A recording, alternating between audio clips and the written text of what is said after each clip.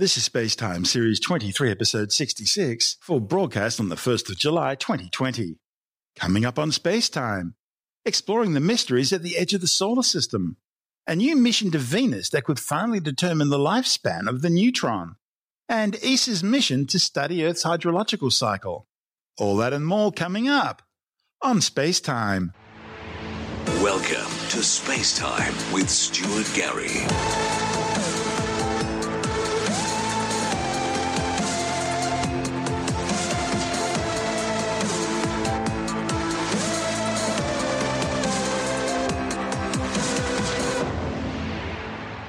NASA's IBEX spacecraft has confirmed that the Sun's heliosphere is shaped like a giant comet. The heliosphere is a vast bubble generated by the Sun's magnetic field and solar wind, which envelops the entire solar system, all the planets and Kuiper Belt objects included. Data from NASA's Voyager 1, first spacecraft to reach interstellar space, showed the heliosphere extended out some 121 times further than Earth's orbit around the Sun, at least in the direction and at the time when the probe crossed the boundary. The borders of this cosmic bubble aren't fixed, but rather expand and contract in response to the constant stream of charged particles flowing from the Sun known as the solar wind. The solar wind rushes out in all directions at some 1.6 million kilometers per hour until it collides with the competing pressure of the interstellar medium of gas and dust between the stars, which also includes the stellar winds being generated by other stars. Now, for the first time, scientists have been able to use the entire solar cycle of data from the Sun's Interstellar Boundary Explorer, or IBEX spacecraft, to study how the heliosphere changes over time in response to the Sun's solar cycle. The solar cycle, that's the period from one solar minimum through to solar maximum and then onto the next solar minimum, lasts approximately 11 years. It's marked by the reversal of the Sun's magnetic polarity, an event happening right now as the Sun's moving from solar cycle 24 into solar cycle 25. These solar cycles are characterized by increases in sunspot activity and corresponding increases in geomagnetic storms, the eruption of solar flares, and powerful coronal mass ejections, which all peak at around solar maximum. And with IBEX's now long record, scientists were eager to examine how the Sun's mood swings play out at the edge of the heliosphere. The results, reported in the Astrophysical Journal supplements, show the shifting outer heliosphere in great detail.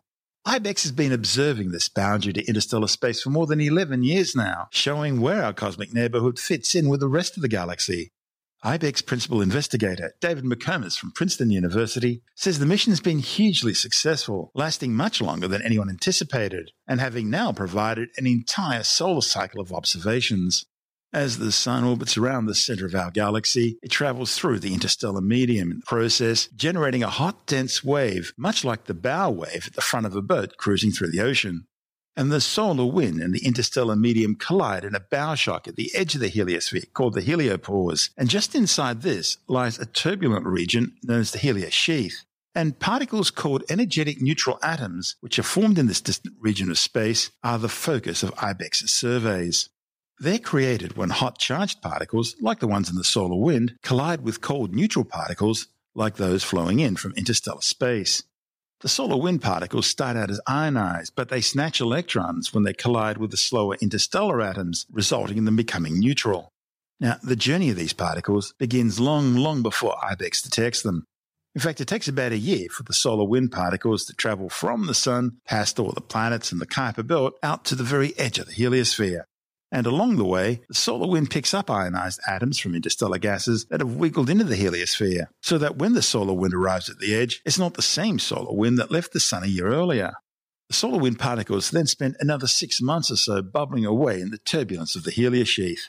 Now, inevitably, some of these will collide with the interstellar gases, becoming energetic neutral particles. It then takes these neutral particles another year for the return trip, traversing space from the edge of the heliosphere to reach IBEX. That's if the particles happen to be heading in just the right direction. Of all the neutral particles formed, only a few will actually make it to IBEX. The whole trip will take about 2 to 3 years for the highest energy particles in IBEX's observing range, and even longer for lower energies or ones from more distant regions. IBEX takes advantage of the fact that these neutral particles aren't diverted by the Sun's magnetic field, the fresh neutral particles bounding away from collisions in nearly straight lines.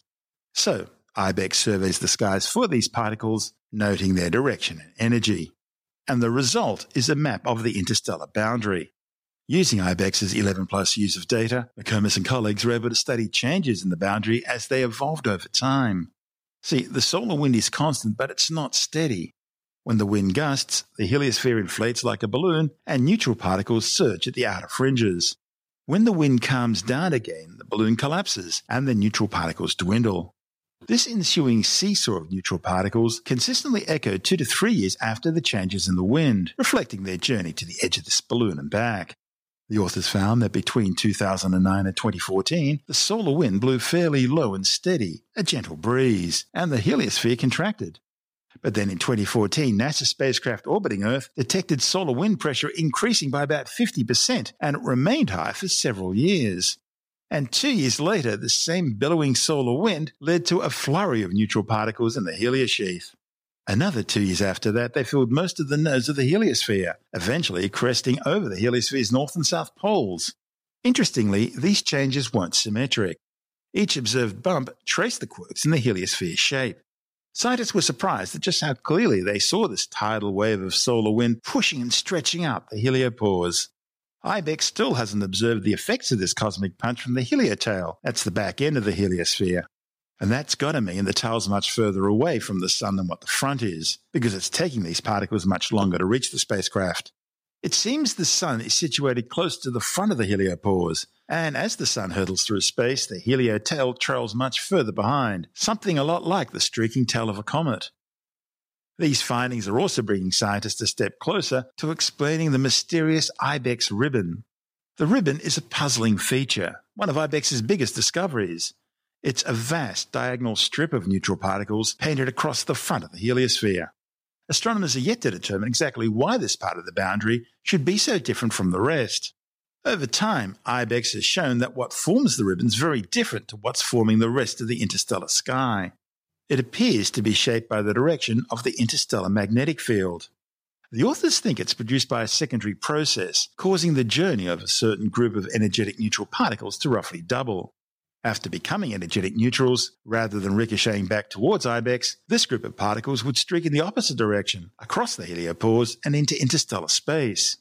And there, they're trapped by the local interstellar medium until some inevitably collide with passing charged particles, losing an electron once again, becoming charged and therefore tied to the surrounding magnetic field. After a few years, these charged particles might collide with other slower particles and steal their electrons, resulting in them once again re-entering the heliosphere. So, the charged particles forming the ribbon have journeyed some 2 years more than the rest of the neutral particles observed. And when it comes to the solar wind spike we talked about, the ribbon took another 2 years after the rest of the heliosphere to even start responding.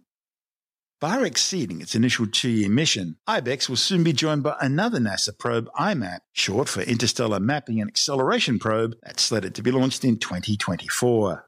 And so the mission of discovery of this, the most distant edge of our solar system, continues. This is Space Time. Still to come, a new mission to Venus could finally determine the lifespan of the neutron, and ESA's mission studying Earth's hydrological cycle. All that and much more still to come on Space Time.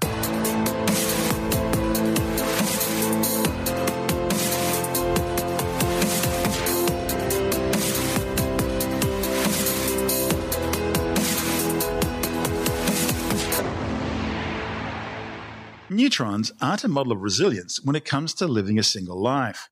Strip one from an atom's nucleus, and it quickly disintegrates down into an electron and proton. But scientists don't know exactly how quickly that happens. That's despite decades of trying to determine it. And that's problematic because knowing the lifetime of a neutron is key to understanding the formation of the elements after the Big Bang. Now, a report in the journal Physical Review Research has used data from NASA's Messenger spacecraft, which studied the planet Mercury, to show how the lifetime of a neutron could be measured from space. The study's lead author, Jack Wilson from Johns Hopkins Applied Physics Laboratory in Laurel, Maryland, says the observations demonstrate the feasibility of a method which could one day resolve this anomaly. Since the 1990s, scientists have disagreed about exactly how long neutrons can last, mainly because the two methods used so far give precise results that don't line up. The bottle method stores neutrons and tracks how long they take to radioactively decay, which on average is around 14 minutes and 39 seconds. On the other hand, the beam technique fires a steady stream of neutrons and then tallies the number of protons created from radioactive decay. On average, this takes about 14 minutes and 48 seconds, some 9 seconds longer than the bottle method. Now, 9 seconds might not sound like much, but relative to the uncertainty in either method's measurements, almost 2 seconds, it's enormous. Although researchers are continuing to use both the bottle and bee methods to try and resolve the discrepancy, they've spent some 30 years looking at alternative ways by measuring neutron lifetimes from space. You see, cosmic rays colliding with atoms on the planet's surface or atmosphere set loose neutrons that gradually wind their way into outer space against gravity. And the further a neutron travels from the planet's surface, the more time's elapsed and the more neutrons will have radioactively decayed. By comparing the number of neutrons at various altitudes, a spacecraft could estimate the neutron lifetime. And NASA's Messenger spacecraft just happened to have the right instrument to measure that kind of data. See, Messenger carried a neutron spectrometer. It was designed to detect neutrons scattered off hydrogen atoms in water molecules, which were suspected and later confirmed to be frozen as water ice in permanent shadow at the base of deep craters at Mercury's poles. On its way to Mercury, Messenger also collected neutron data over cloud-strewn Venus. The spacecraft made observations over a large range of heights above Venus and Mercury. The low-energy neutrons emitted by Venus's atmosphere move at a few kilometers per second. At Messenger's altitude, a few hundred to a few thousand kilometers above the planet's surface, those neutrons would have traveled for a time similar to the estimated neutron lifetime. Wilson says it's sort of like a large bottle experiment, but instead of using walls and magnetic fields, Venus's gravity can find neutrons for times comparable with their lifetime. The authors used models to estimate the number of neutrons Messenger would detect above Venus for neutron lifetimes to be between 10 and 17 minutes. When the scientists compared the actual number of detected neutrons with the model lifetimes, they found 13 minutes provided the best match.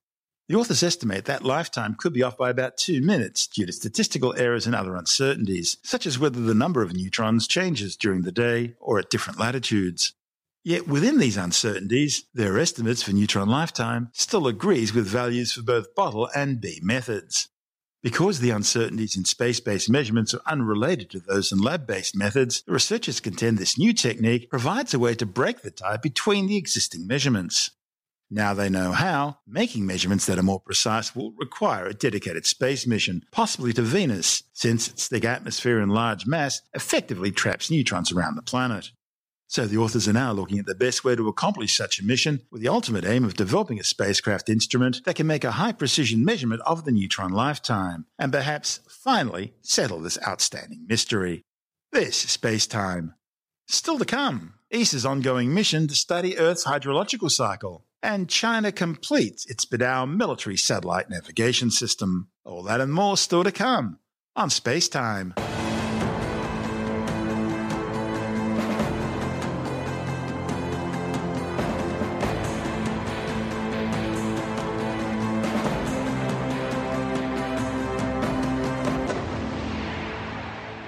The European Space Agency Soil, Moisture and Ocean Salinity, or SMOS spacecraft, has now been in orbit for more than a decade, studying Earth's water cycle and climate.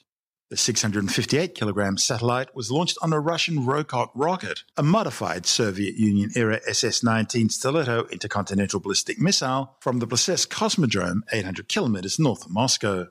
SMOS was placed into a 766-kilometer high orbit on what was meant to be a 3-year mission. It's not only exceeded its planned lifespan, but has also surpassed its original scientific goals. See, it was built to demonstrate new technologies to study the hydrological cycle, soil moisture content, and ocean surface salinity. But SMOS is also being used to improve hurricane forecasting by collecting hurricane surface-level wind speed data using its microwave imaging radiometer, which has the ability to penetrate the thick clouds surrounding a cyclone. This report from ESA TV. As we head into summer, it's clear that many parts of Europe have had an unusually warm, dry spring. The lack of rain in certain regions is even visible from space.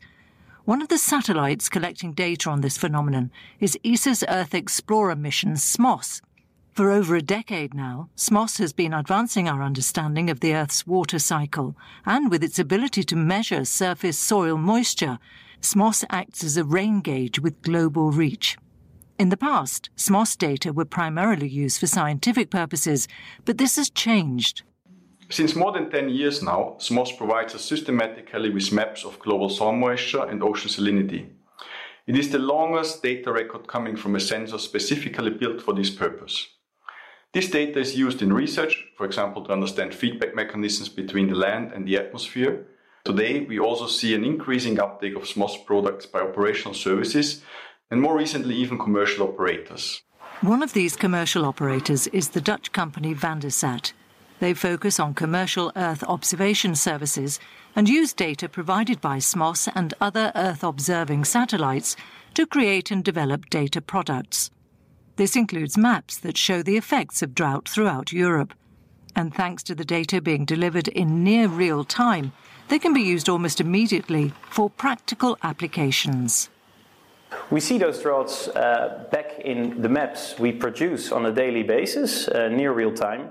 And we do that for several customers. So the water authorities are using these drought situation maps basically to adjust their policy locally.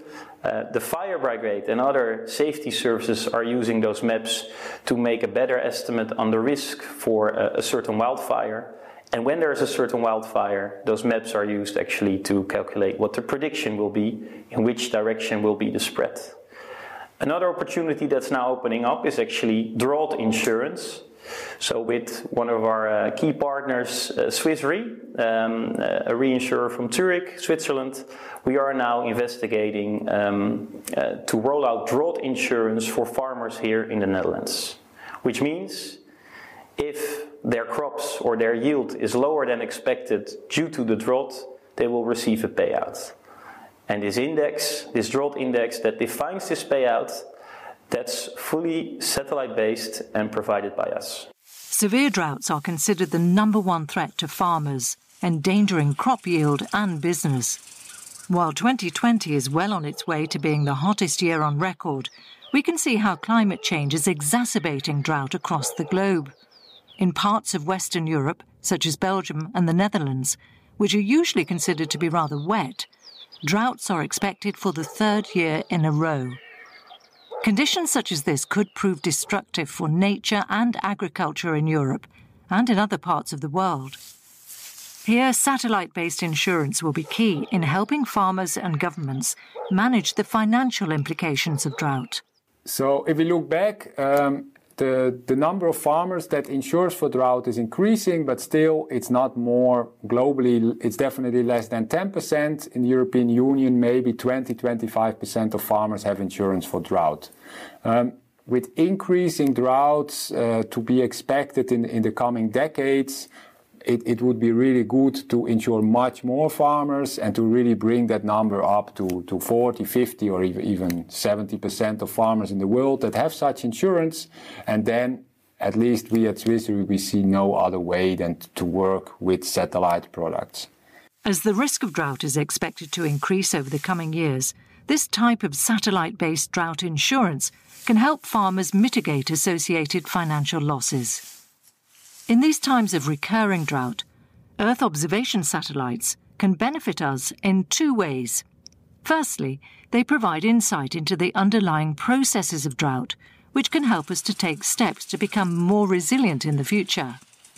Secondly, as satellites tell us precisely when and where droughts happen and who they affect, governments and aid organisations can use this information to help those who are most affected. From space, satellites like SMOS and Europe's Copernicus Sentinels can help us to better manage drought conditions and to better understand our planet's changing climate. And that report from ECTV featured SMOS mission manager Klaus Schiphol from the European Space Agency, as well as Thijs van Leeuwen from Vandesat and Marcel Andrefees from Swiss Agriculture. This is Space Time. Still to come, China completes its Spadao satellite navigation system, and record-breaking heatwave conditions cooking the usually frozen wastes of Siberia. All that and more still to come on Space Time.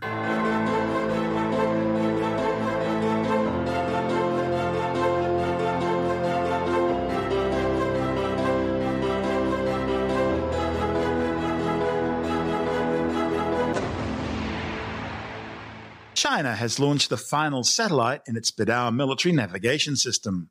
The spacecraft was launched aboard a Long March 3 rocket from the Xichang Satellite Launch Center in southwestern China's Sichuan province. The completed Badao 3 navigation system now consists of 27 satellites in medium Earth orbits, 5 in geostationary orbit, 3 in inclined geosynchronous orbits, with another 20 earlier generation satellites as orbiting spares. Badao provides Beijing's military with its own satellite navigation system for timing and targeting, independent of the Russian GLONASS, European Galileo, and American GPS networks. As well as serving China's military, civilian signals are also available for third world countries taking part in China's sprawling Belt and Road Finance Initiative. This is Space Time.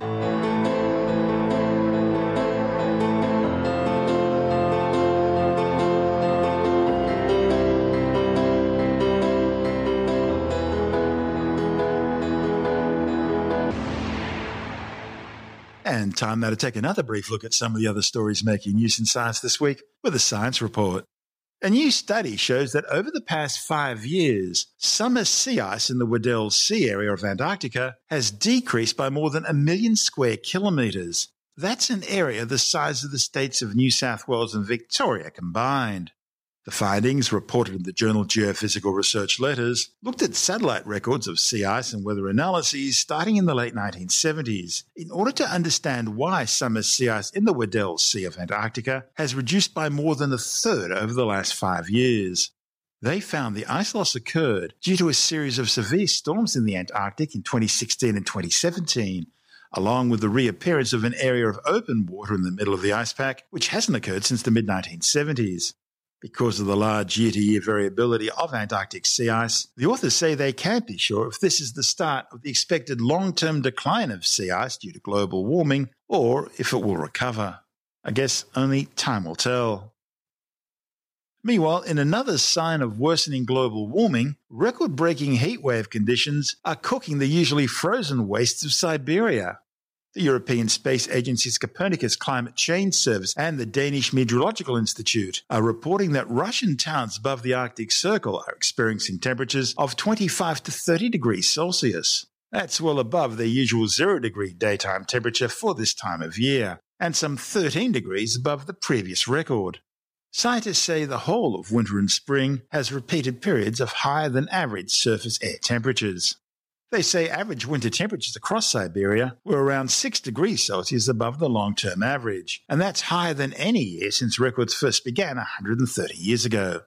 The heatwave conditions are also believed responsible for wildfires in the area, a huge oil spill due to cracking pipes because of melting permafrost, and a plague of tree-eating silk moth larvae. The scientists say these alarming conditions are all symptomatic of human-caused climate change. Well, we all know North America has Tyrannosaurus rex, South America has Giganotosaurus, and Africa has Spinosaurus. Now, finally, there's evidence that shows Australia also had its own big predatory dinosaurs. Paleontologists from the University of Queensland analysed dinosaur footprints dating to the late Jurassic between 165 and 151 million years ago. The tracks were made by dinosaurs walking through the swamp forest that made up much of what is now southern Queensland. Most of the tracks used in the study belong to theropods, that's the same group of carnivorous dinosaurs that include Australovenador and Velociraptor. The tracks ranged from 50 to 80 centimetres in length, suggesting animals that were around 3 metres high at the hips and probably around 10 metres long. Now that's not much smaller than a 7-ton T-Rex, which stood around 3¼ metres high at the hips and were around 13 metres in length, but didn't appear until at least 90 million years after the Queensland giants. Scientists say these were probably some of the largest predatory dinosaurs on the planet at the time. The tracks were made by giant carnosaurs similar to Allosaurus. They were first discovered way back in the 1950s and 60s on the ceilings of underground coal mines at Rosewood near Ipswich and at Oakey just north of Toowoomba. We've all seen those sci-fi films where astronauts are placed in stasis for long-distance spaceflight. Well, a new study reported in the journal Nature claims suspended animation may be a step closer after scientists identified brain changes that trigger a naturally occurring temporary hibernation state in some animals called torpor. The researchers were then able to introduce the same state in animals that don't naturally hibernate. Scientists achieved this by identifying a population of brain cells that control torpor and showed that stimulating these cells induces it while blocking them prevents it. The authors say it may be possible to induce synthetic hibernation in humans if people have the same set of brain cells, which could be useful in reducing tissue damage or preserving organs for transplantation. And that's the show for now. Spacetime is broadcast on Science Zone Radio by the National Science Foundation in Washington, D.C., and through both iHeartRadio and on TuneIn Radio. Or you can subscribe and download Spacetime as a free podcast through Apple, Stitcher, Bytes.com, Pocket Casts, SoundCloud, Spotify, YouTube, Audio Boom, Podbeam, Android, Castbox, from spacetimewithstuartgary.com, or from your favorite download podcast provider. You can help support the show and the work we do by visiting the Spacetime online shop and grabbing yourself a few goodies, or by becoming a Spacetime patron, which gives you access to commercial-free double-episode versions of the show, as well as bonus audio content and other rewards. Just go to our Patreon page through spacetimewithstuartgary.com for all the details.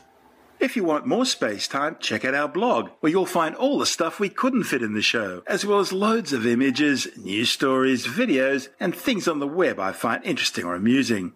Just go to spacetimewithstuartgary.tumblr.com. That's all one word and in lowercase, and that's Tumblr without the E. You can also follow us through @StuartGary on Twitter, at Spacetime with Stuart Gary on Instagram, through our Spacetime YouTube channel, and on Facebook, just go to www.facebook.com/Spacetime with Stuart Gary. Spacetime is brought to you in collaboration with Australian Sky and Telescope magazine, your window on the universe. You've been listening to Spacetime with Stuart Gary. This has been another quality podcast production from Bytes.com.